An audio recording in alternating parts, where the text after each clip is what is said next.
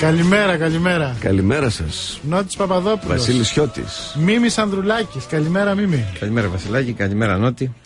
Το τραγούδι Pretty Woman δεν το διαλέξαμε τυχαία. Ο Σπύρος δηλαδή, ο Σεραφείμ που διαλέγει τη μουσική. Γιατί σήμερα γιορτάζουν οι γυναίκες. Δεν ξέρω, το έχει συνειδητοποιήσει. Όλη μέρα δεν γιορτάζουν. Κάθε μέρα, όλη μέρα γιορτάζουν. Κάνουμε κι άλλη δουλειά. Αλλά εν πάση περιπτώσει, αυτό είναι αλήθεια.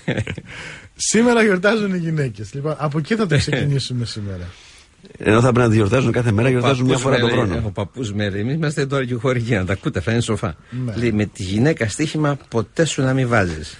Γιατί στις 10, στις 8 θα σίγουρα το χάνεις. Ναι. 10 στις 8 πιθανόν. Είναι μυστήρια πλάσματα οι γυναίκες. Ναι, μα εγώ αφιέρωσα, ας πούμε, το μεγαλύτερο μέρος της πνευματικής μου εργασίας στο γυναικείο ζήτημα. Και ψυχαναλυτικά και μυθιστορηματικά. Άλλωστε και το τελευταίο βιβλίο με όλο γυναίκες είναι, έτσι δεν είναι. Και έμπλεξα και με το μη στην νιωστή με γυναίκες, ας πούμε. Δηλαδή.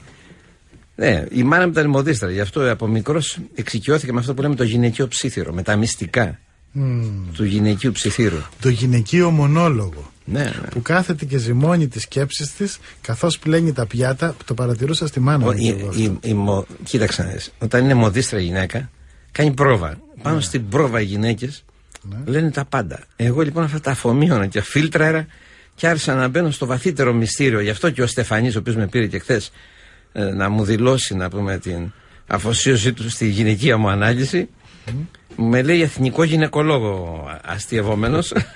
Και είναι αλήθεια ότι στο ψυχαναλυτικό πεδίο ασχολήθηκα πολύ με το γυναικείο ζήτημα. Και τις αγαπώ για τις γυναίκες και τις εμπιστεύομαι. Πρόσεξε. Μπορεί να είπα πριν το αστείο, αλλά τις εμπιστεύομαι πάρα πολύ τις γυναίκες.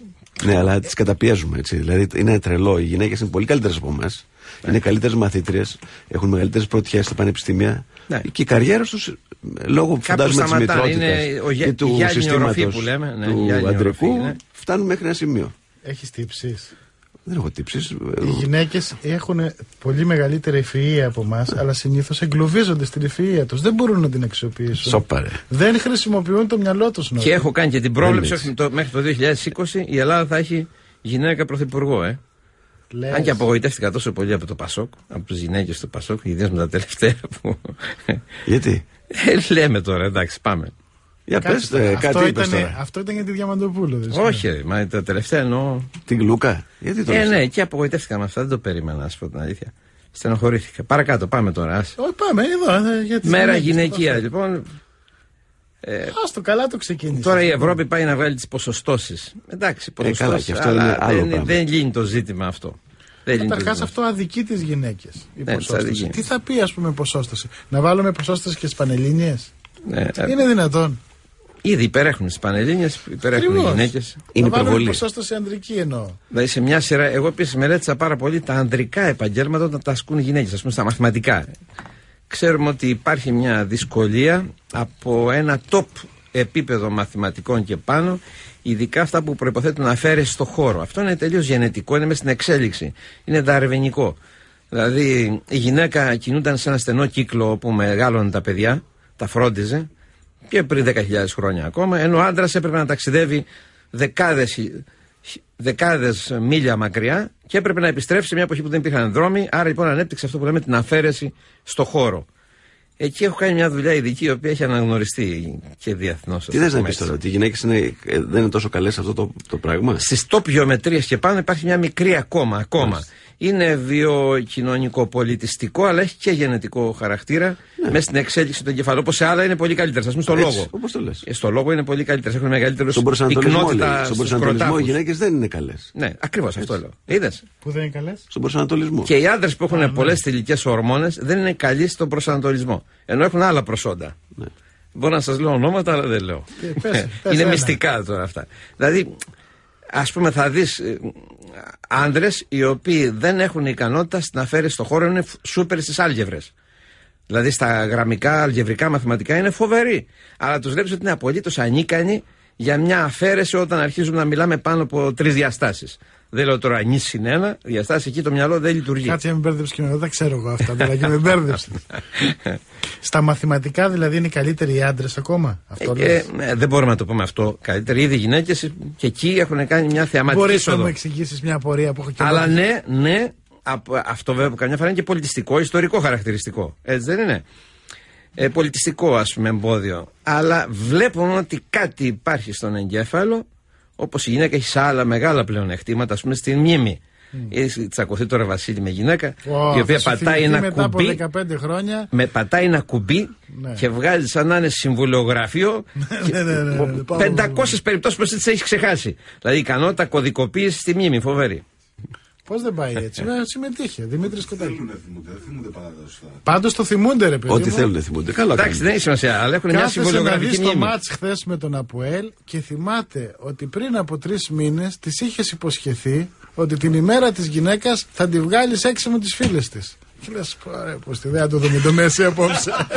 Αποέλ, λοιπόν, για να αρχίσουμε τα πολιτικά. Χθες βράδυ είδα το Χιώτη, ο οποίος έπιασε το πέναλτι. Ένας Χιώτης μας χρειάζεται. Τον έβλεπα Μίμη και λέω αυτός θα μας ξεφτυλίσει το όνομα. Γιατί έφαγε τα 3 πρώτα. Τα έφαγε, αλλά μετά και το ένα χτύπησε στο δοκάρι και μπήκε στον γκολ. Και λέω πόπο θα μας ξεφτυλίσει το όνομα. Και όμως αυτός, τι θέλω να πω τώρα. Επειδή ζούμε αυτόν τον πόλεμο σήμερα και θέλουμε ηγέτες πολεμικού τύπου, ηγέτης σου έχω πει γίνεσαι όταν χάνεις στο ημίχρονο 3-0 και μπαίνεις μέσα στα αποδυτήρια και λες παιδιά μπορούμε να γυρίσουμε το παιχνίδι.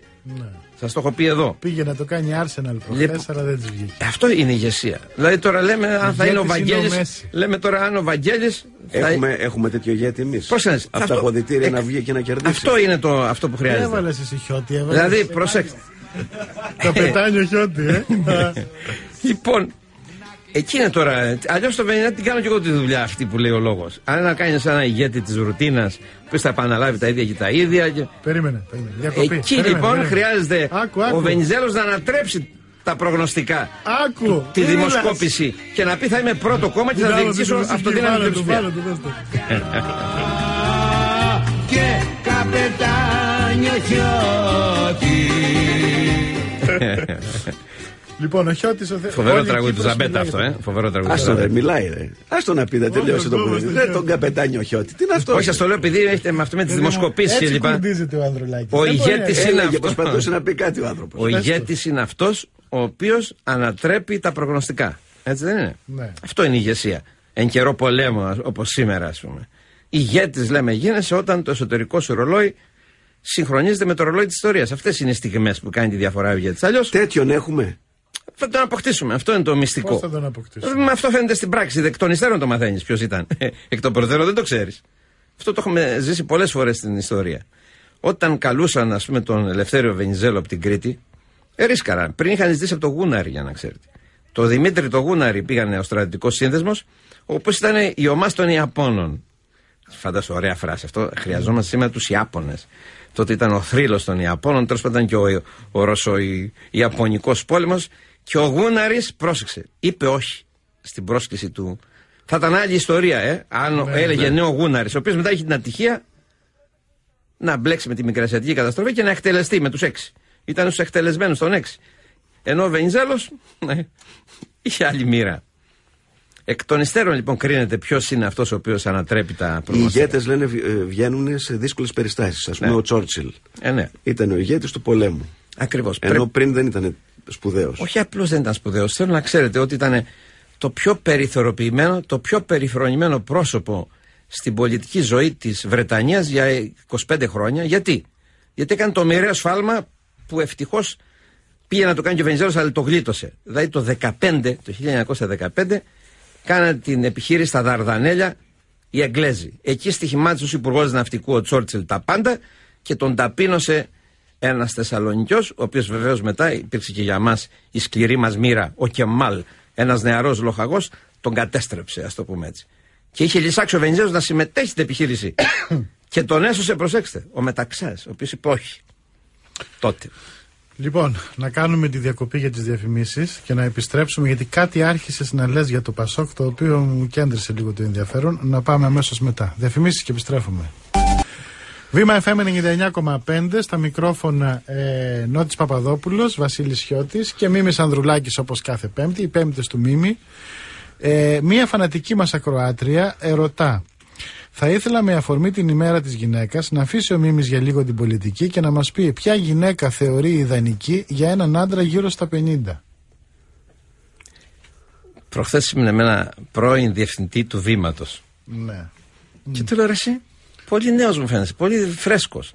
Και μου λέει: Μίμη, ακολουθώ τον κανόνα του πλην 15. Δηλαδή? Η γυναίκα να είναι 15 χρόνια νεότερη.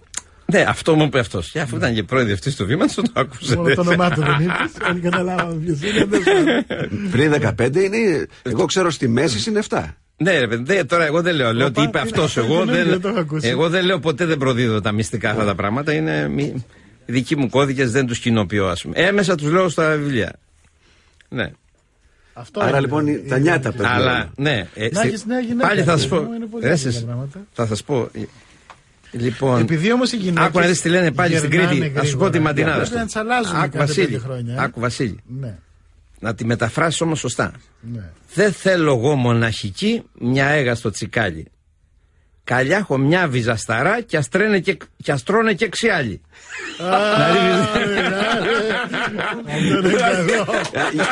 Δηλαδή είναι σοσιαλιστής. Δηλαδή πρόσχανες τώρα. Άμα είσαι 60 και είσαι μια 20άρα, ας παίρνει κανένας άλλος. Αλλά σου λέει δεν βαριέσαι, εσύ δεν ότι να γίνει ασχή. Μίμη, σε βρίσκω πολύ ανεβασμένο. Σοσιαλιστής ακούω, σοσιαλιστή.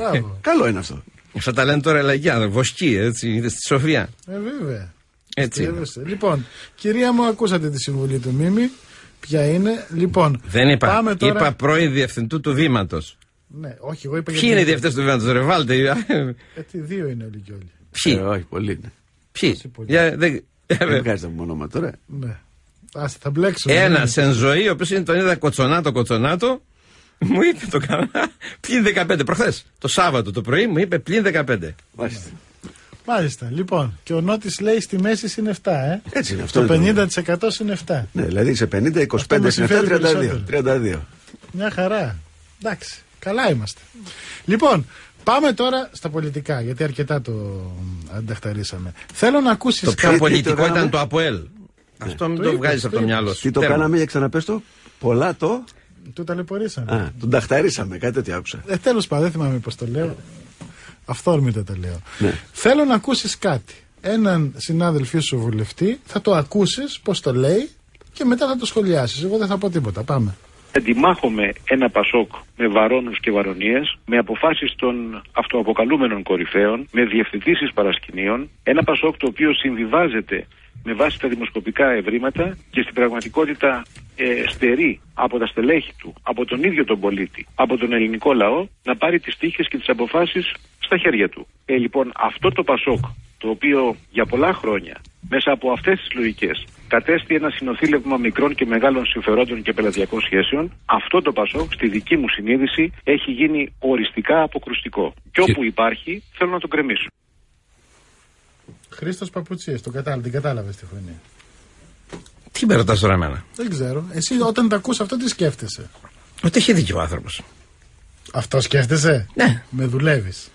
Η δεύτερη σκέψη, γιατί θα μπορείς να μιλήσει ο Παπουτσής για βαρονίες, ρε Μίμη. Ακριβώς, αυτό προσθέσεις. Σας ακούει ο κόσμος. Δηλαδή θα πάτε με αυτά τα μυαλά να πείτε ελάτε να μας ψηφίσετε?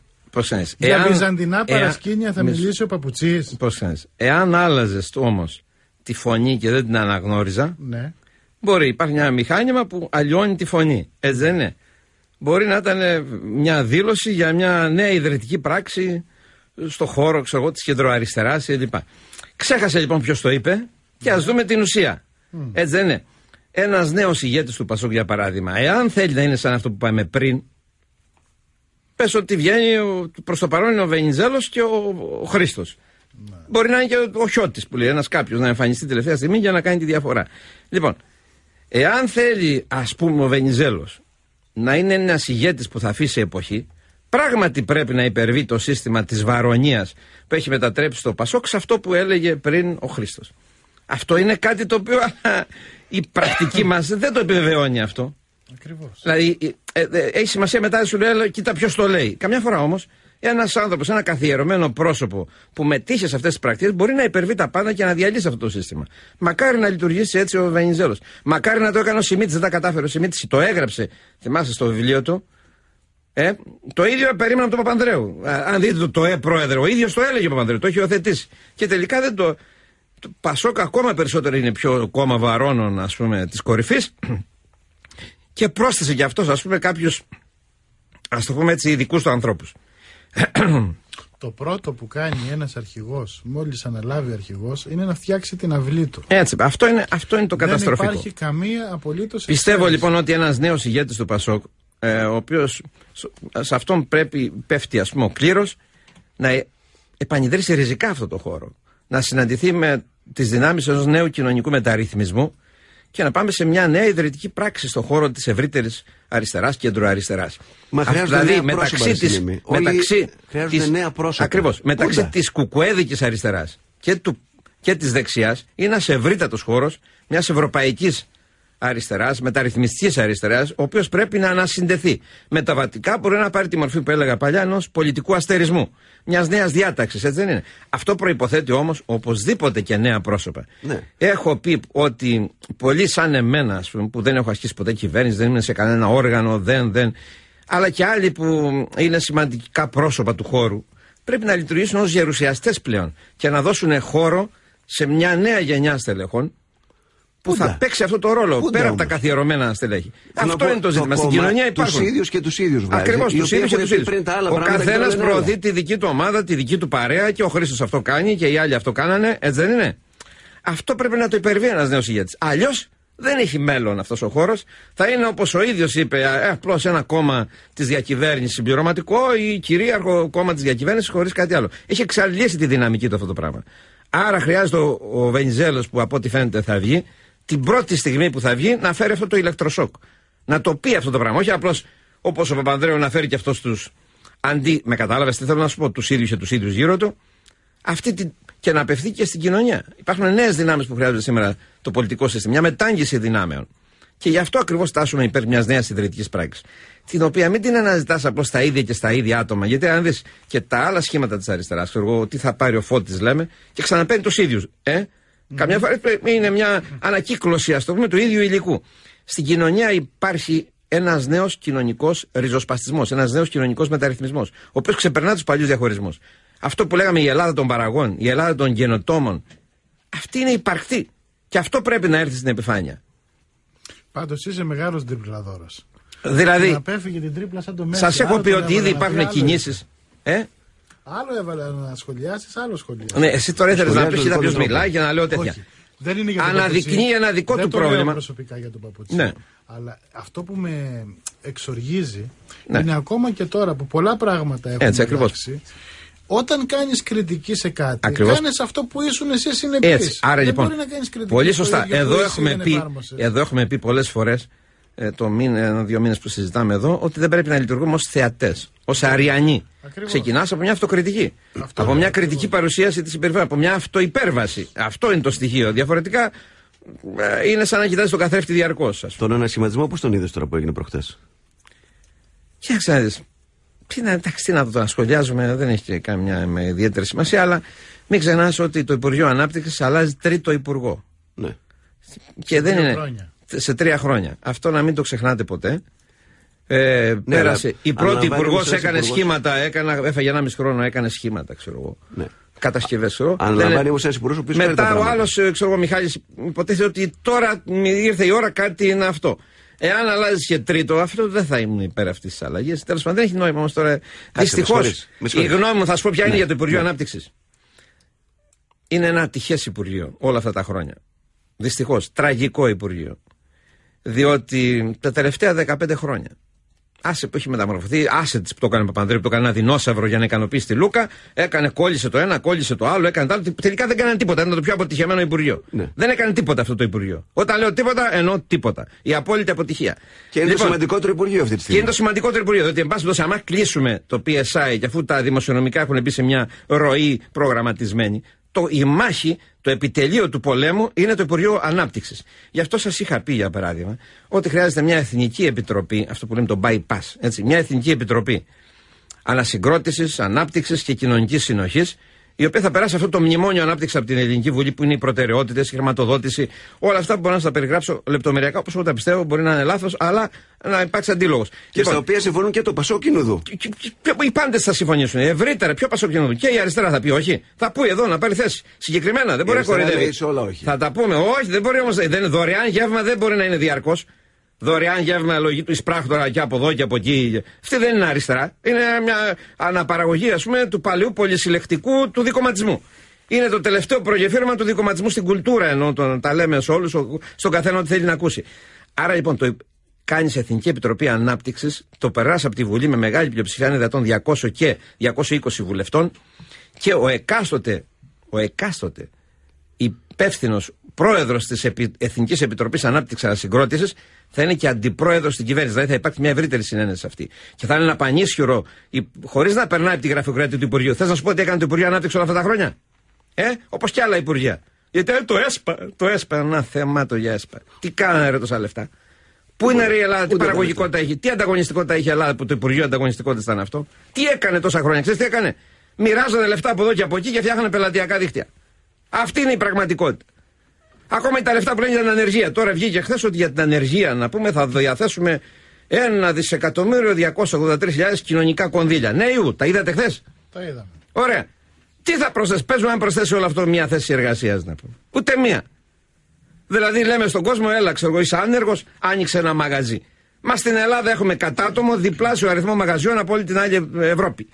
Αυτή είναι η δουλειά που πρέπει να κάνουμε. Δεν είχαμε πει ότι πρέπει τα κονδύλια να τα αναδιαρθρώσουμε για να προστατεύσουμε τον άνεργο, τον χαμηλοσυνταξιούχο, το φτωχό, αυτόν που πέφτει κάτω από όριο ασφαλείας? Εδώ ξοδεύουμε του κόσμου τα λεφτά στα κοινωνικά κονδύλια και έχουμε τον υψηλότερο βαθμό πτώχειας στην Ευρώπη. Ένα αυτό. Δεύτερον, πρέπει να τα συγκεντρώσουμε σε τομείς που είναι παραγωγικοί, αποδοτικοί, να πάνε τα λεφτά εκεί που θα πιάσουν τόπο. Ωραία, τώρα θα πάμε στη τίτλους ειδήσεων. Θέλω να σου πω λοιπόν, εγώ έχω 10 δις να σου δώσω. Ναι. Θα μου πεις πού θα τα δώσεις αυτά τα 10 δις αύριο. Ωραία, θα σου πω.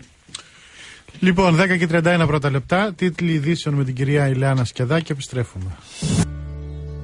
Είμαι η Μέρη Παναγιώταρδα, μια εργαζόμενη μητέρα, μια καλή νοικοκυρά. Δεν είμαι τίποτα το special, το καταπληκτικό. Είμαι αυτό που λέμε δείγμα τυπικό. Μόλις ξυπνήσω το πρωί, πολύ πρωί, πριν ξημερώσει δηλαδή καλά καλά, λέω από μέσα μου μουλάρι σηκωτήσω, γιατί εδώ σε περιμένουνε πολλά. Και τότε τρέχω να ξυπνήσω, να ταΐσω, να ποτίσω και να ντύσω τα παιδιά, ενώ παράλληλα ετοιμάζω πρωινό για τον μπασά. Το πηγαίνω στο κρεβάτι και αυτομάτως κατεβάζω τα παιδιά στο σχολικό. Πάω γραμμή για να ψωνίσω και ο χασάπης μες στη φούρια να μου πιάνει και το... Δίκιο έχει Πέρσα. Το τραγούδι αυτό δεν είναι για να γιορτάσει η γυναίκα, ρε εσύ. Τι της θυμίζεις? Θυμίζεις τον καρκινοπαθή ότι έχει καρκίνο τώρα? Αυτό γράφει πριν 35 χρόνια, έχουν εξελιχθεί τα πράγματα. Όχι, δεν έχουν εξελιχθεί. Ακόμα έτσι είναι. Όποια γυναίκα έχει παιδί και οικογένεια, έτσι τρέχει. Σαν την τρελή, ας πούμε. Αλλά τι της το βάζεις κι εσύ? Και έχουν οι γυναίκες από τον νόμο της ισότητας, δουλεύουν διπλάσια από τους άντρες. Έχουν και το παιδί και το σπίτι και έχουν και καριέρα. Να διαλέγουν ποιους παίρνουν. Να διαλέγουν. Δεν είναι ακριβώς έτσι. Τώρα πρέπει να μάθουν οι άντρες να βοηθούν να καλύψουν ένα μεγάλο μέρος απλήρωτης εργασίας του σπιτιού, ας πούμε. Δεν το πληρώνουν. Να μαγειρεύουν, να μάθουν να ψωνίζουν. Κάποιοι το πληρώνουν. Να πληρώνουν τους λογαριασμούς, να είναι κινητικοί άντρες, να μην είναι κοπρόσκυλα. Αν το πληρώνουν και έχει αράξει ο άλλος τον καναπέ, ας πούμε, και δεν κάνει τίποτα. Εδώ που λέτε τώρα, μισό λεπτό τώρα, επειδή να ξέρετε ότι η γυναίκα, για παράδειγμα, έχει μεγαλύτερη ικανότητα από τον άντρα να κάνει πολλά πράγματα ταυτόχρονα. Αυτό έχει σχέση με τα ορμονικά της συστήματα. Δηλαδή της δίνουν τη δυνατότητα, ακόμα και στα ζώα το βλέπουμε αυτό, και στους ανθρώπους. Εκεί εγώ διαφωνώ, πρέπει να σου πω. Κάνετε λάθος. Δηλαδή, προσέξτε. Άμα της πεις να κρατήσει το τιμόνι και να πατήσει και το πλαγιάς, μπερδεύτηκε. Όχι, να κάνει πολλά πράγματα ταυτόχρονα, ενώ προσέξτε. Δουλεύανε στα χωριά. Ας πάρουμε πιο πρωτόγονη κατά, στα χωριά μας. Δουλεύανε στα χωράφια. Σηκώνονταν πρωί και μαγειρεύανε. Άλλο αυτό. Πλένανε, ράβανε, κάνανε τις μοσοκόμες. Προσέχανε, μεγαλώνανε τα παιδιά, φροντίζανε τους ηλικιωμένους. Όλα αυτά πώς για όλα τα πετυχαίναν όλα μαζί. Η έρευνα λοιπόν δείχνει ότι ακριβώς όταν έχουμε το άριο, οι γυναίκες ζουν μια ορμονική καταιγίδα η οποία αυξάνει την πυκνότητα των νευρώνων στον εγκέφαλό τους και τους δίνει τη δυνατότητα να μπορούν να κάνουν πολλά πράγματα ταυτόχρονα. Οι άντρες είναι πιο μονοκόμματοι. Αυτό έχει επιβεβαιωθεί απόλυτα πειραματικά. Άμα διαβάσει το θηλυκό πόκερ θα το... Άλλο πράγμα είπες τώρα. Είναι άλλο τα βιολογικά όρια και άλλο το μπορούν να κάνουν πολλά πράγματα μαζί. Οι γυναίκες δεν μπορούν να κάνουν πολλά πράγματα. Έτσι νομίζεις εσύ. Εσύ νομίζεις ότι εσύ μπορεί να είσαι πιστός σύζυγος και να είσαι 2-3 γκόμενες, ενώ αυτές να πούμε είναι... Αυτό είναι άλλο πράγμα που λες. Ένα πρωί, μεσημέρι, βράδυ και δεν σκέφτονται τίποτα άλλο. Στον κόσμο του. Αυτό που είπες είναι άλλο πράγμα. Ρε που ζεις κακόμοι. Πηδάς από βραχάκι σε βραχάκι. Δεν γίνεται. Έτσι νομίζουν οι άντρες έχει την αυταπάτη. Μέχρι να καταλάβεις τι γίνεται, έχει κάνει 300 στροφές. Βέβαια, άλλο αυτό, ναι. Εγώ μόλις το ξεκοιτάξω με παίρνει χαμπάρι αμέσως. Κάτσε ρε, τι τώρα μου έδωσε 10 δισεκατομμύρια άλλους, δεν ξέρω τι θα κάνω. Λοιπόν, έχω 10 δισεκατομμύρια. Ναι. Σε βάζω λοιπόν επικεφαλής αυτής της Επιτροπής Ανάπτυξης και πες μου τι θα τα κάνεις. Λοιπόν, είπαμε, ο πρόεδρος αυτής της Επιτροπής μπορεί να είναι μια προσωπικότητα, ας πούμε, πολιτική, μπορεί να μην είναι πολιτική. Εδώ θα έβλεπα, ας το πούμε, τύπου Παπαδήμου. Αλλά δεν ξέρω τον Παπαδήμου αν έχει ικανότητες εκτελεστικές, επιχειρηματικές. Γιατί εδώ δεν θέλω απλώς ένα συμβατικό τραπεζίτη ακαδημαϊκό όπως είναι ο Παπαδήμου. Δεν ξέρω αν έχει αυτές τις επιχειρηματικές ικανότητες. Δεν θέλω εκτελεστή. Ο οποίος θα κινηθεί με ταχύτητα, θα βάλει πόρους και θα είναι και αντιπρόεδρος στην κυβέρνηση. Το καλύτερο. Μακάρι, λέω το καλύτερο. Με ευρύτερη συνένεση σε ένα θέμα. Δηλαδή δεν είναι ανάγκη να κάνει συγκυβερνήσεις και τέτοια πράγματα. Μπορεί, ας πούμε, σε 2-3 κορυφαία ζητήματα να υπάρχει, όπως λέμε στην εξωτερική πολιτική. Μακάρι να υπήρχε και στο σχέδιο ανάπτυξης μια ευρύτερη συνένεση. Δηλαδή μονοθεματική ή με 2-3 θεματολογίες μια ευρύτερη συνεργασία. Λοιπόν, εκεί, σε αυτή την Επιτροπή Ανάπτυξης, θα μετέχει και ο Διευθύνων Σύμβουλος, αυτό που λέμε τις τράπεζες επενδύσεων, που το λέμε 3,5 χρόνια πέρα. Φάγαμε για 3 χρόνια εκεί με αυτό. Έχει δίκιο ο Ρέσλερ, απολύτως. Απολύτως έχει δίκιο. Μην ψάχνεις τώρα, επειδή τώρα βρήκαμε το Βιετνάμ. Έχει δίκιο, ρε. Έχει δίκιο. Τόσα λεφτά πήραν, καθόταν και λέμε το ΕΣΠΑ, θα απορροφήσουμε το ΕΣΠΑ. Τι θα κάνουμε το ΕΣΠΑ. Ένα μέρος των χρημάτων να βάζανε από το ΕΣΠΑ, μέσα εκεί, από τα 10, δηλαδή 1 δις. Και λέγαμε και σε ελληνικές τράπεζες, κάθε μία αναλογικά να βάλει ένα ποσοστό. Τι θα κάνει. Και βγαίναμε και κάναμε τιτλοποίηση στις αγορές. Θα μπαίναν και hedge fund, θα μπαίναν και οι πάντες μέσα, διότι είναι καλή δουλειά εδώ. Και θα είχαμε 2 τμήματα της Τράπεζας Επενδύσεων. Το ένα είναι για υποδομές και το άλλο θα είναι, όπως έχεις πει πολύ σωστά, venture capital, δηλαδή για καινοτόμες εξωστρεφείς επιχειρήσεις, και θα μπαίναμε στη δουλειά. Άρα λοιπόν, αντί να περιμένω το Υπουργείο Ανάπτυξης να μοιράσει τα λεφτά, και φάγαμε 4-5 χρόνια τώρα. Ανάθεματα, σιγά τα λεφτά. Για 11,5 δις λέμε 5,5 χρόνια. Νέου! Ναι. Αυτά εδώ θέλουμε. Όταν λέμε Μάρσαλ, δεν είναι αυτό που ζητάμε το Μάρσαλ. Και περιμένουμε άντε και να κάνει την επιλεξιμότητα. Και άντε και το. Γιατί δεν γίνεται. Ωραία, έκανε λοιπόν και μια τράπεζα επενδύσεων. Άρα λοιπόν, αμέσως λοιπόν θα πω τι προτεραιότητες έχω στις υποδομές. Αυτά τα τιτλοποιώ, δηλαδή αυτά τα 10 δις θα κάνουν 30. Πρόσεξε. Τι προτεραιότητες έχω στις υποδομές. Δεν μπορώ να έχω το δρόμο Πάτρας. Είναι γελία, είναι τραγική. Θα δω τι προτεραιότητες βάζω στις υποδομές. Ένα. Και θα δω μετά σε ποιους τομείς πρέπει ή να στηρίξω σχέδια επεκτατικά. Δηλαδή, για παράδειγμα, θα σου δεν ξέρω, δεν πρέπει να λέω και ονόματα. Ξέρω τώρα ότι υπάρχει. Ρε παιδί μου, να πάρω το φίλο μου τον Κουτσιανά, να πούμε, που είναι αριστερός, ξέρω εγώ. Απιβίτα, που βγάζει που κάνει με μέλι, που κάνει όλο βιολογικά. Ωραία. Ή ο Κορές. Τέτοιες επιχειρήσεις. Τρόφιμα και καλλιτικά, δηλαδή, ας πούμε. Ας πάρουμε τώρα τα ελληνικά καλλιτικά ή τρόφιμα. Ποτά, οτιδήποτε τρόφιμα. Προφανώς. Αγροτοεπιχειρήσεις, ας πούμε, αγροτοβιομηχανικές επιχειρήσεις. Θα πω. Εγώ έχω 5 πρωταθλητές, μάγκες, που ήδη έχουν αποδείξει τι είναι. Αλλά δεν έχουν λεφτά. Και γι' αυτό είναι περιορισμένοι και μπορεί και να πάθουν ασφυξία λόγω έλλειψης ρευστότητας. Άρα λοιπόν, είτε σε υπαρκτές επιχειρήσεις στηρίζω επεκτατικά του σχέδια, ή σε νέους τομείς που αποδεδειγμένα υπάρχει συγκριτικό πλεονέκτημα, τους τροφοδοτώ. Ποιοι είναι αυτοί? Οι τομείς είναι. Καταρχήν, όλοι ξέρετε, είπαμε. Η ενέργεια είναι ένας τομέας που έχει κάποια πλεονεκτήματα στην ενέργεια. 2, αλλά υποπροϋποθέσεις. Ηλιακή, όλα αυτά, αλλά αυτιά, ή τα έξυπνα δίκτυα της ΔΕΗ. Ή να επενδύσουν στα έξυπνα δίκτυα της ΔΕΗ. Λοιπόν, ή ας πούμε στον τουρισμό. Είναι 30-35 μαρίνες. Ή να δεν τις κάνω. Η Τουρκία υπερέχει αυτή τη στιγμή. Σαρώνει η Τουρκία απολύτως. Μαρίνες. Ναι. Μαρίνες. Ή σχέδια, πρότυπα σχέδια παραθεριστικής κατοικίας, αλλά που είναι πραγματικά υψηλού επίπεδου. Έτσι, ή ας πούμε εξειδικευμένα βιομηχανικά προϊόντα. Υψηλή τεχνολογία θα έκανες? Βεβαίως, σε ορισμένους τομείς, δηλαδή, για παράδειγμα, εδώ σας λέγαμε την προηγούμενη φορά τα γενώσιμα. Είναι δυνατόν να μην έχουμε μια σούπερ εθνική βιομηχανία γενώσιμων? Έστω να συμπράξουν 2-3, να βάλουμε και λεφτά, να υπάρξει. Θα τα πάρουμε τα λεφτά μας, θα τα βγάλουμε τα λεφτά μας. Θα επιλέξουμε, ξέρουμε ποιοι είναι οι τομείς αυτοί.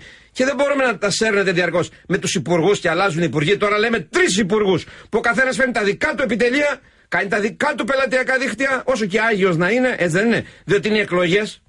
Μην ξεχνάτε ποτέ ότι ο υπουργός από την πρώτη μέρα που κάθεται, στα υπουργεία στην Ελλάδα, δυστυχώς, είναι ένα είδος εκλογικών κέντρων.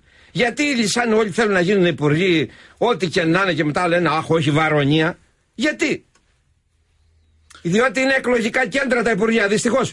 Εγώ θα τα παρακάμψω τα υπουργεία. Δεν θα υπάρχει υπουργείο εδώ πέρα. Δηλαδή το κράτος θα είναι επιτελείο. Θα προσδιορίσει τους στρατηγικούς τομείς και από εκεί πέρα η Τράπεζα Επενδύσεων με επιχειρηματικά κριτήρια που θα τα βάλει πράγματι η Εθνική Επιτροπή Ανάπτυξης, όπως και το τραπεζικό σύστημα. Δεν θα κάνω εγώ το τραπεζίδι, αλλά όμως θα βάλω τους στρατηγικούς προσανατολισμούς, μια και είμαι μέτοχος κατά κάποιο τρόπο λόγω του χρήματος που έχει πέσει. Μίμη, βάλε μια τελεία. Είναι στην τηλεφωνική γραμμή ο Γιώργος ο Παπαχρήστος. Κάτι ενδιαφέρον θα έχει να μας πει. Καλημέρα, Γιώργο. Καλημέρα, Βασίλη. Μίμη, καλημέρα. Καλημέρα, Νότι. Έλα. Έχουμε μια εξέλιξη στα ισοκομματικά του Πασόκ.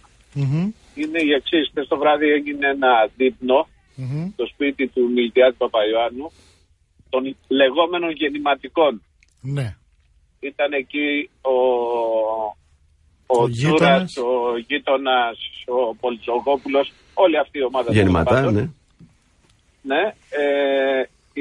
Και το σημαντικό είναι ότι προσκεκλημένος ήταν ο Ευάγγελος Βενιζέλος, τον οποίον δήλωσαν τη στήριξή τους για την εσωκομματική διαδικασία της 18ης Μαρτίου. Ωραία. Υπογράφουν δηλαδή αυτοί. Αυτοί υπογράφουν. Το λέω αυτό διότι είναι και αυτή μια ένδειξη ότι ο Βενιζέλος πια έχει την αποδοχή του μεγαλύτερου κομματιού του Πασόκ. Ο Παπουτσής τις υπογραφές θα τις μαζέψει, Γιώργο? Είναι δύσκολο, δεν τις έχει συγκεντρώσει ακόμη. Προσδοκάει ότι αυτό θα συμβεί μετά την ομιλία του στη Εθνική Συνδιάσκεψη. Ναι, και μου λέγανε χθες ότι θα το διευκολύνει και ο Βενιζέλος, γιατί δεν θέλει να είναι μόνος υποψήφιος. Δεν ξέρω αν θέλει μια κανονική διαδικασία. Έτσι μου έλεγε. Αυτό δεν το ξέρω. Καλό είναι να υπάρχει και άλλη υποψηφιότητα. Εννοείται ότι καλό είναι να υπάρχει, αλλά δεν ξέρω αν θα υπάρξει. Μάλιστα. Γιώργο, σε ευχαριστούμε πολύ. Σε λίγο θα είσαι μαζί μας έτσι κι αλλιώς. Πάμε σε διαφημίσεις και επιστρέφουμε.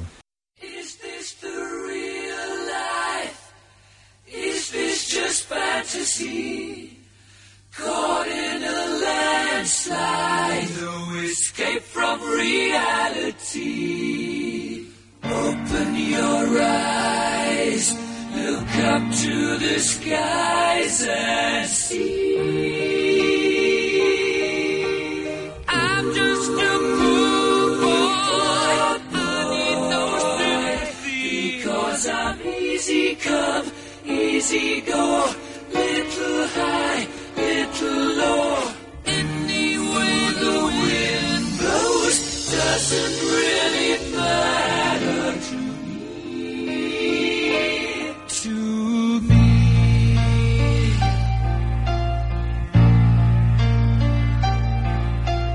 Mama just killed a man. Βήμα FM 99,5 στο μικρόφωνο Νότης Παπαδόπουλος και Βασίλης Χιώτης. Μαζί μας στο στούντιο ο Μίμης Ανδρουλάκης, όπως κάθε Πέμπτη.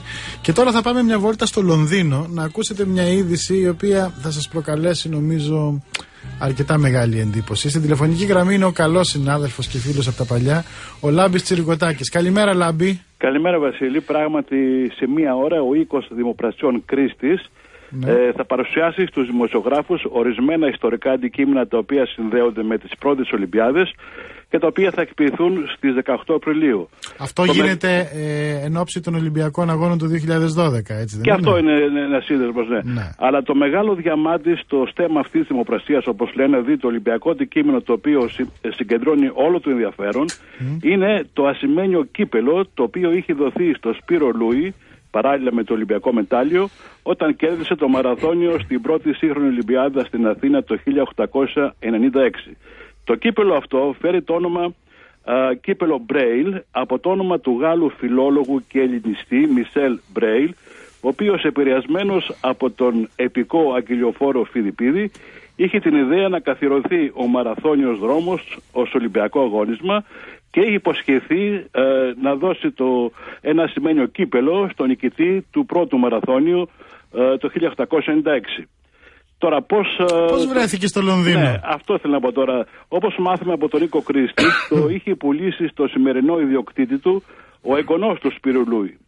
Η τιμή εκκίνηση στη δημοπρασία, όπως γράφεται στο κατάλογο, θα είναι 165.000 λίρες. Δηλαδή 200.000 ευρώ χοντρικά, ας πούμε. Ναι, περίπου. Αλλά δεν μπορεί να πάει το πάρει ένας Έλληνας, ρε παιδιά. Ακούτε εσείς που ακούτε ραδιόφωνο. Πλούσιοι, 200.000 ευρώ. Τι είναι 200.000 ευρώ? Το πάρω Βήμα FM. Δεν έχω 200.000. Για πες. Είναι μια ιστορία αυτό πράγματι. Αλλά η εκτιμήση είναι ότι αυτός που θα το αγοράσει θα πρέπει να πληρώσει πάνω από 200.000 λίρες. Στην δημοπρασία, ένα άλλο αντικείμενο που έχει ενδιαφέρον είναι μια σπάνια αφίσα από την Ολυμπιάδα του Λονδίνου το 1908. Σημειώνουμε ότι η Ολυμπιάδα αυτή επρόκειτο να διεξαχθεί στη Ρώμη, αλλά η έκρηξη του ηφαιστείου τότε τη ματέωσε. Το ελληνικό κράτος το ξέρει ότι βγαίνει αυτή η δημοκρασία, ότι διάφορα πράγματα σημαντικά θα βρουν επισχόληση. Γι' αυτό έβγαλα το Λάμπη. Να το πει, μπας και τα ακούσει κανένας αρμόδιος και πάει να το πάρει. Θα πρέπει να υπάρξει ενδιαφέρον από τις ελληνικές αρχές, γιατί αυτό είναι ένα κομμάτι της ελληνικής ιστορίας. Όχι μόνο του αθλητισμού, αλλά και της ελληνικής ιστορίας. Και ένας Έλληνας εφοπλιστής από του Λονδίνου, από τους τόσους που έχουμε και βγάζουν δισεκατομμύρια, να το αγοράσουν και να το χαρίσουν στο κράτος, το ελληνικό. Θα κινητοποιήσω εγώ το σύστημα με την Αντί να αγοράζουν. Αντί να αγοράζουν. Πλαστούς πίνακες. Όχι πλαστοπινάκες. 200.000 ευρώ κάνει μια προπέλα ενός σκάφους. Πολύ σωστά. Υπάρχει αυτή η ευκαιρία άνετα στην ελληνική παροικία του Λονδίνου. Λάμπη, να σε ευχαριστήσουμε πολύ. Αν θέλετε και μια οικονομική είδηση που έχει επίκαιρη, είναι ότι οι δύο μεγάλες αγγλικές τράπεζες, η Royal Bank of Scotland και η HSBC, αποφάσισαν να ανακοίνωσαν ότι θα συμμετάσχουν στο κούρεμα των ελληνικών ομολόγων. Άρα από εκεί δεν θα έχουμε πρόβλημα. Από τα βρετανικά. Λοιπόν, καλημέρα σας. Καλημέρα, Λάμπη, σε ευχαριστούμε πάρα πολύ για την πληροφόρηση. Λοιπόν, είναι εντυπωσιακή η είδηση. Το ασημένιο κύπελο που πήρε ο Σπύρος Λούις το πούλησε ο εγγονός του. Γιατί προφανώς. Προσέξτε, όταν έγινε η Επανάσταση του 1921, εδώ ήρθαν, ας πούμε, οι Έλληνες του εξωτερικού. Από την Αλεξάνδρεια, από την Οδυσσό, από τη Ρουμανία, οι οποίοι έγιναν μεγάλοι χορηγοί. Φτιάξαν τα μεγάλα ιδρύματα που βλέπετε, το Πανεπιστήμιο, το Πολυτεχνείο, ο Σιγρός. Αυτοί ήταν διφορούμενα πρόσωπα, ήταν αμφιλεγόμενα. Δεν ήταν και κερδοσκόποι. Θα το καταλάβετε αυτό, δεν είχαν λεφτά. Όπως λέμε, αν πάμε στη δραχμή, θα δείτε μια αναδιανομή εισοδήματος υπέρ των πλιατσικολόγων.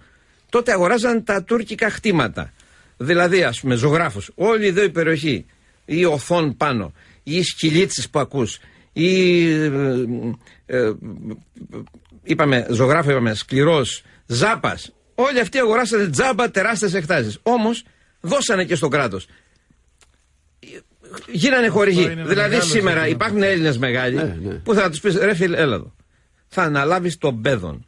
Θα κάνεις μια πρόσθετη χρηματοδότηση. Αν θες να βοηθήσεις και στο management, ας πούμε, χι τράπεζα ή χι τάδε, να βάλω και το όνομά σου σε χρυσή πλάκα. Πρέπει να υπάρξει μια τέτοια κινητοποίηση Ελλήνων, η οποία θα πιάσει τόπο. Δεν λέω το κύπελο μόνο τώρα, το οποίο είναι το ελάχιστο να πάρουν του Λούι το κύπελο, να το προσφέρουν στην πατρίδα. Τουλάχιστον το ελάχιστο θα γίνει. Το ελάχιστο, ναι. Κάποιοι το κάνουν, μην είμαστε. Δηλαδή, ναι, το κάνουν, αλλά πρέπει να γίνει πιο εντατικά αυτό το πράγμα. Δεν είναι τίποτα να δίνεις, ας πούμε, το χρόνο μερικά εκατομμύρια στον παιδόν. Λέμε, τον παιδόν, ένα νοσοκομείο. Ή ξέρω εγώ στην περιοχή που κατάγεσαι κάτι, ώστε να ελαφρύνει το κράτος. Όχι να λέμε ότι η πολιτεία τι κάνει. Και όλοι λένε η πολιτεία τι κάνει. Πρέπει να κινητοποιηθούν και άλλοι πόροι. Δηλαδή, ρε φίλε, εγώ θα σου δώσω και έργα μεγάλα που να αναλάβεις ή να κάνεις προμήθεια κλπ. Αλλά πρέπει να υπάρξει μια ανταπόδοση κοινωνική. Συγκεκριμένη. Όχι, τι να το κάνω, εγώ έλεγα του Μαρινάκη. Ρε, εσύ, βάζεις να κάνεις το Ολυμπία, εντάξει να πούμε, ή θα κάνει ο άλλος. Και γιατί δεν χρηματοδοτείς, ρε Μαρινάκη, μια σούπερ τροφίμων της Κρήτης που είσαι από το Ηράκλειο. Σούπερ επιχείρηση να λειτουργήσει ως venture capital, ως angels που λέμε. Είναι και οι άλλες μορφές, επειδή μου είπες για τα λεφτά πριν, αυτά που λένε τώρα τα crowdfunding. Δηλαδή, αυτό το κάναμε εμείς στην Κρήτη με τα βαπόρια. Όταν βούλιαξε το Ηράκλειο, είδες πώς φτιάξαμε τα βαπόρια στην Κρήτη. Δηλαδή, όταν ξέρω ότι έχω ένα προϊόν πολύ καλό, εταιρείες, πώς λέγονται. Στα Χανιά είναι ένας, αυτό λαϊκής βάσης, ένας τύπος ο οποίος έχει κάτι μοναδικό. Αυτός θα ξεκινήσει την τυποποίηση του τυριού. Παίζανε πρέφα στο καφενείο. Μεγάλη φυσιογνωμία, αυτός που σου λέω τώρα. Παίζανε πρέφα ντεμπελίκι τώρα, ξέρεις, στην Κρήτη να πούμε, το χειμώνα δεν δουλεύει κανείς. Περάσουν οι βροχές να αρχίσουμε. Ρε, εσείς λέει, δεν βάζουμε ένα χιλιάρικο ο καθένας να ανοίξουμε ένα κριτικό σούπερ μάρκετ. Άκου. Ένα χιλιάρικο. Και είναι μέτοχοι τώρα ενός από τα πιο δυναμικά που κάνει και τυποποίηση προϊόντων. Έτσι πρέπει να ξεκινήσουμε. Δηλαδή να βρούμε καινούριες ιδέες, να φύγουμε από αυτή τη μουργέλα, να πούμε, αυτό το χαλάρα. Τη μιζέρια που μας έχει τρελάνει να πούμε τα τελευταία χρόνια. Και σου λέει το κράτος, να πούμε στο κράτος, τα λεφτά του κράτους. Κάντε ρε, να πούμε, πρωτοβουλία θέλουμε. Θα σου πω ότι είμαι από τον Άγιο Νικόλαο Κρήτης. Δεν υπάρχει πιο φτωχός τόπος. Εκεί που είναι η Ελούντα που βλέπετε σήμερα έβγαζε μόνο αλάτι και ακόνια. Ξέρεις τι είναι τα ακόνια? Οι ακονόπετρες. Ναι. Οι ακονόπετρες δεν είναι τίποτα. Πείνα. Χάρης, παιδιά, σε 2 ανθρώπους. Σε 2 και ένα δήμο, έξυπνο δήμαρχο. 2 ανθρώπους. Ας είναι καλό ο Νίκος ο Κούντορος που είναι ζωντανός, ή ο Σωτήρχος, ένας άφραγκος σούπερ επιχειρηματίας, και φτιάχνετε πρώτα το Μίνος Beach και μετά ξεκινάει το Λούντα Beach. Αυτή είναι αφράγκο όλοι αυτοί, ρε. Και τώρα έχει αυτό το θαύμα του τουρισμού. Το θαύμα της κριτικής, ας το πούμε, της παγκοσμιοποίησης. Από 2-3 ιδιώτες. Το κράτος δεν έκανε τίποτα. Δηλαδή πρέπει να το πάρουμε απόφαση ότι πρέπει να ξεκινήσουμε διαφορετικά. Και μια και λέγαμε για την επόμενη κυβέρνηση, είπαμε, ας πούμε, ο αντιπρόεδρος πρέπει να είναι ευρύτερης αποδοχής, πολεμικό στρατηγείο, πολεμική οικονομία του fast track για την ανάπτυξη.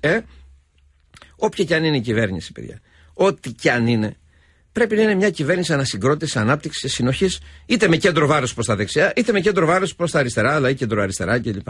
Αυτό πρέπει να είναι σήμερα. Αλλά σε κάθε περίπτωση χρειαζόμαστε μια ευρύτερη συνένεση, αλλά δεν φτάνει. Πρέπει να φέρει στην επιφάνεια αυτή την Ελλάδα των παραγωγών. Αυτή την Ελλάδα των καινοτόμων. Αλλιώς δεν προχωράμε. Και πρέπει να διεκδικήσει πράγματα από τους υπόλοιπους Ευρωπαίους. Ασφαλώς. Δηλαδή, πώς όμως, προσέξτε τώρα για να καταλάβουμε, επειδή η Ευρωπαϊκή Ένωση, η Ευρωζώνη είναι μια διαρκής διαπραγμάτευση. Είναι απάντηση σε κρίσεις είναι η Ευρωζώνη. Λοιπόν, κλείνουμε το PSI. Εδώ πάμε να ψηφίσουμε τη δημοσιονομική συνθήκη. Αυτό είναι ένα πράγμα το οποίο εμείς, εντάξει, δεν μπορεί η Ελλάδα να βάλει βέτο, άλλωστε δεν μπορεί. Το βέτο δεν ισχύει. Και οι Ιρλανδοί το πολύ να μην απέξω να χάσουν και τα λεφτά της βοήθειας. Όμως μπορούμε σιγά-σιγά, βλέπεις, βγαίνει ο Ολάντ. Βγαίνει ο Ραχόη, πολύ τολμηρά είπε ο Ραχόη, ρε παιδιά δεν βγαίνει, δεν μπορώ να με στριμώχνετε τόσο πολύ. Βγαίνουν οι Ιρλανδοί και ζητάνε ένα δημοψήφισμα, ας πούμε. Αρχίζει μια κινητικότητα στην Ευρώπη που λέμε, ο Μόντι που λέει να κάνουμε το μέτωπο συνοχής και ανάπτυξης. Όπου μπορούμε να επαναχαράξουμε τον ευρωπαϊκό χάρτη. Ήδη έχουμε de facto ορισμένα θέματα. Ήδη η Ελλάδα, ας πούμε, το μέγεθος της εμπλοκής της Ευρώπης στο ελληνικό ζήτημα είναι αυτή τη στιγμή 480 δις, προσέξτε. Δεν ξέρω αν αμφιβάλλετε στο νούμερο αυτό. Όχι, βέβαια. Συν, επειδή θα υπάρξει τρίτος γύρος, δηλαδή θα υπάρξει μια τρίτη και τελευταία πράξη, ελπίζω, τέλος του 2014-2015, θα φτάσει στα 530. 540 θα φτάσει η εμπλοκή. 540 δις. Μιλάμε, αυτό είναι έμεσα, είπαμε, ένα ευρωομόλογο. Ατελές. Να πάμε σε ένα κανονικό αναπτυξιακό ευρωομόλογο. Ή προσέξτε, βγαίνει, ας το πούμε έτσι, η Ευρωπαϊκή Κεντρική Τράπεζα και δίνει 1 τρισεκατομμύριο. Αυτό τι είναι? Έμεσα η Ευρωπαϊκή Κεντρική Τράπεζα, έστω ατελώς, γίνεται τράπεζα, ας το πούμε έτσι, δανειστής τελευταίας ανάγκης. Δηλαδή ανατρέπεται συνεχώς το πλαίσιο το ευρωπαϊκό, είναι σε μια κινητικότητα. Βγαίνει προχθές η Bundesbank νότη και τι λέει? Δεν ξέρω το γι' αυτό που λες. Ναι. Δώσαμε, λέει, στην Ελλάδα 90 δις δολάρια μέσα σε 60 χρόνια. Από πότε? Από το 1946 μέχρι το 2008. Από το 1946 ως το 2008 η Αμερική μας έδωσε 90 δις δολάρια. Και η Ευρώπη μας δίνει τώρα 400. Ναι, δεν είναι πολλά, είναι πάρα πολλά. Δηλαδή το σχέδιο Marshall, έτσι, σε παλιές τιμές, το σχέδιο Marshall, το οποίο όμως πρόκειται το σχέδιο Marshall. Μπορεί εμείς οι αριστεροί, επειδή ήταν πιουριφόοι, επειδή ήταν Αμερικανοκρατία να το πολεμήσαμε, αλλά έκανε τη ΔΕΗ, έκανε έργα, έκανε υποδομές. Αυτό θέλουμε να κάνουμε. Δηλαδή, να σας δώσω ένα παράδειγμα. Λέμε, αυτό είναι πολύ πιστικό. Κάνει τώρα η Γερμανία, ακολουθεί τη γραμμή της εσωτερικής υποτίμησης στην Ελλάδα. Μειώσαμε τους μισθούς. Ας το πούμε έτσι, το τελικό αποτέλεσμα σε αυτό που λέμε μοναδίο κόστος εργασίας, δηλαδή κόστος εργασίας ανά μονάδα προϊόντος, είναι μηδαμινό. Δηλαδή η πραγματική συναλλαγματική μας ισοτιμία, αυτή που καθορίζει αν γίναμε ανταγωνιστικοί ή όχι, δεν έχει βελτιωθεί ουσιαστικά. Δεν λειτουργεί αυτό το πράγμα. Πρέπει να δούμε λοιπόν επενδύσεις που αυξάνουν την παραγωγικότητα της χώρας. Όχι να μας μοιράσουν λεφτά, διότι προσέξτε, οι Γερμανοί εδώ έχουν απολύτως δίκιο. Σου λέει, σας δώσαμε 177 δισεκατομμύρια σε επιχορηγήσεις, επιδοτήσεις αγροτικές. 54 δισεκατομμύρια σε διαρθρωτικά προγράμματα και φτιάξτε μια φούσκα, δεν αυξήσετε την παραγωγικότητά σας, δεν αυξήσετε την ανταγωνιστικότητά σας. Και προσέξτε, εάν πέσουν πολλά λεφτά απότομα στην Ελλάδα, πάλι. Ακριβώς. Αυτό φοβάται ο Γερμανός και σου λέει: όχι, πρώτα να ολοκληρωθεί η εσωτερική υποτίμηση που λέμε εμείς. Δεν βγαίνει έτσι όπως την κάνουν. Κάνει παραγωγική μονάδα και θα δώσω λεφτά. Άρα λοιπόν θα πούμε επικεντρωμένη, κλειδωμένη χρηματοδότηση σε τομείς που αυξάνουν πράγματι την παραγωγικότητα της εργασίας, την παραγωγική εξαγωγική βάση της χώρας, την εξωστρέφεια της χώρας. Λοιπόν, ωραία τα είπες. Δηλαδή πρέπει να σκεφτόμαστε πότε και σαν Γερμανοί για να υπερβούμε το μνημόνιο. Διότι η κυβέρνηση της Ελλάδας, εάν ο Βενιζέλος είμαστε πρώτο κόμμα και πάρει εντολή σχηματισμού της κυβέρνησης, θα πρέπει να κάνει μια κυβέρνηση πολεμική ευρείας βάσης. Με επίκεντρο. Ρε, θα ανατραπούν τα πάντα. Αυτό δεν είπαμε ότι είναι ηγεσία. Αλλά και ο Σαμαράς να είναι. Εγώ δεν με ενδιαφέρει η Ελλάδα. Και ο Σαμαράς πρέπει να κάνει μια κυβέρνηση όχι κομματικών βαρώνων. Μια κυβέρνηση ευρείας βάσης. Έστω να στηριχθεί από ένα κόμμα δεν έχει σημασία, αλλά να μπορεί να κινητοποιήσει παραγωγικές δυνάμεις, δημιουργικές δυνάμεις της χώρας. Είτε προς τα δεξιά θα γίνει ανασυγκρότηση του ελληνικού καπιταλισμού, είτε προς αριστερά όπως θέλω εγώ. Ανασυγκρότηση του ελληνικού καπιταλισμού νότι σημαίνει ότι δημιουργήσει μια νέα επιχειρηματική τάξη, μια νέα εργατική τάξη, ένα νέο κοινωνικό συμβόλαιο. Το ξαναφτιάχνεις το πράγμα. Στη συνδιάσκεψη θα πας το Σαββατοκύριακο ή πάλι σπίτι θα κάτσεις? Πώς δεν πάει? Την άλλη φορά δεν πήγε στον Νίκο. Λοιπόν, καταλάβατε γιατί πρέπει να υπερβούμε για αυτά τα πασουκικά που τσακώνται τώρα και λένε συγκυβέρνηση, όχι συγκυβέρνηση. Δεν θα πας εκδρομή, θα πας στη διάσκεψη. Θα πάω. Πας ή θα κάτσεις σπίτι με τον Βαλιαράκη πάλι? Εντάξει. Λοιπόν, κυρίες και κύριοι, η ώρα είναι 11. 200.000. Μαζέψτε 200.000 να πάρουμε το κύπολο του Λούι. Επειδή πολλοί μας ακούτε από εσάς που έχετε χρήματα, είτε επικεφαλής κρατικών φορέων, είτε υπουργεία, είτε οτιδήποτε, με 200.000 ευρώ να φέρουμε πίσω στην Ελλάδα το κύπελο του Σπύρου Λούι. Του Νερουλά από το Μαρούσι. Έτσι, Νερουλά ήταν από το Μαρούσι. Και όταν κέρδισε το χρυσό, ζήτησε να του κάνουν δώρο ένα μουλάρι, ένα γαϊδούρι για να πηγαίνει το νερό. Έχει ένα φοβερό σημείο, τα Τριανέμια. Είναι η φοβερή περιοχή που ζούσε και ο Μίλλερ. Αχ, να μην το δω αυτό. Τον Απρίλιο θα γίνει η δημοπρασία. Έχετε ένα μήνα να προετοιμαστείτε. Γεια σας.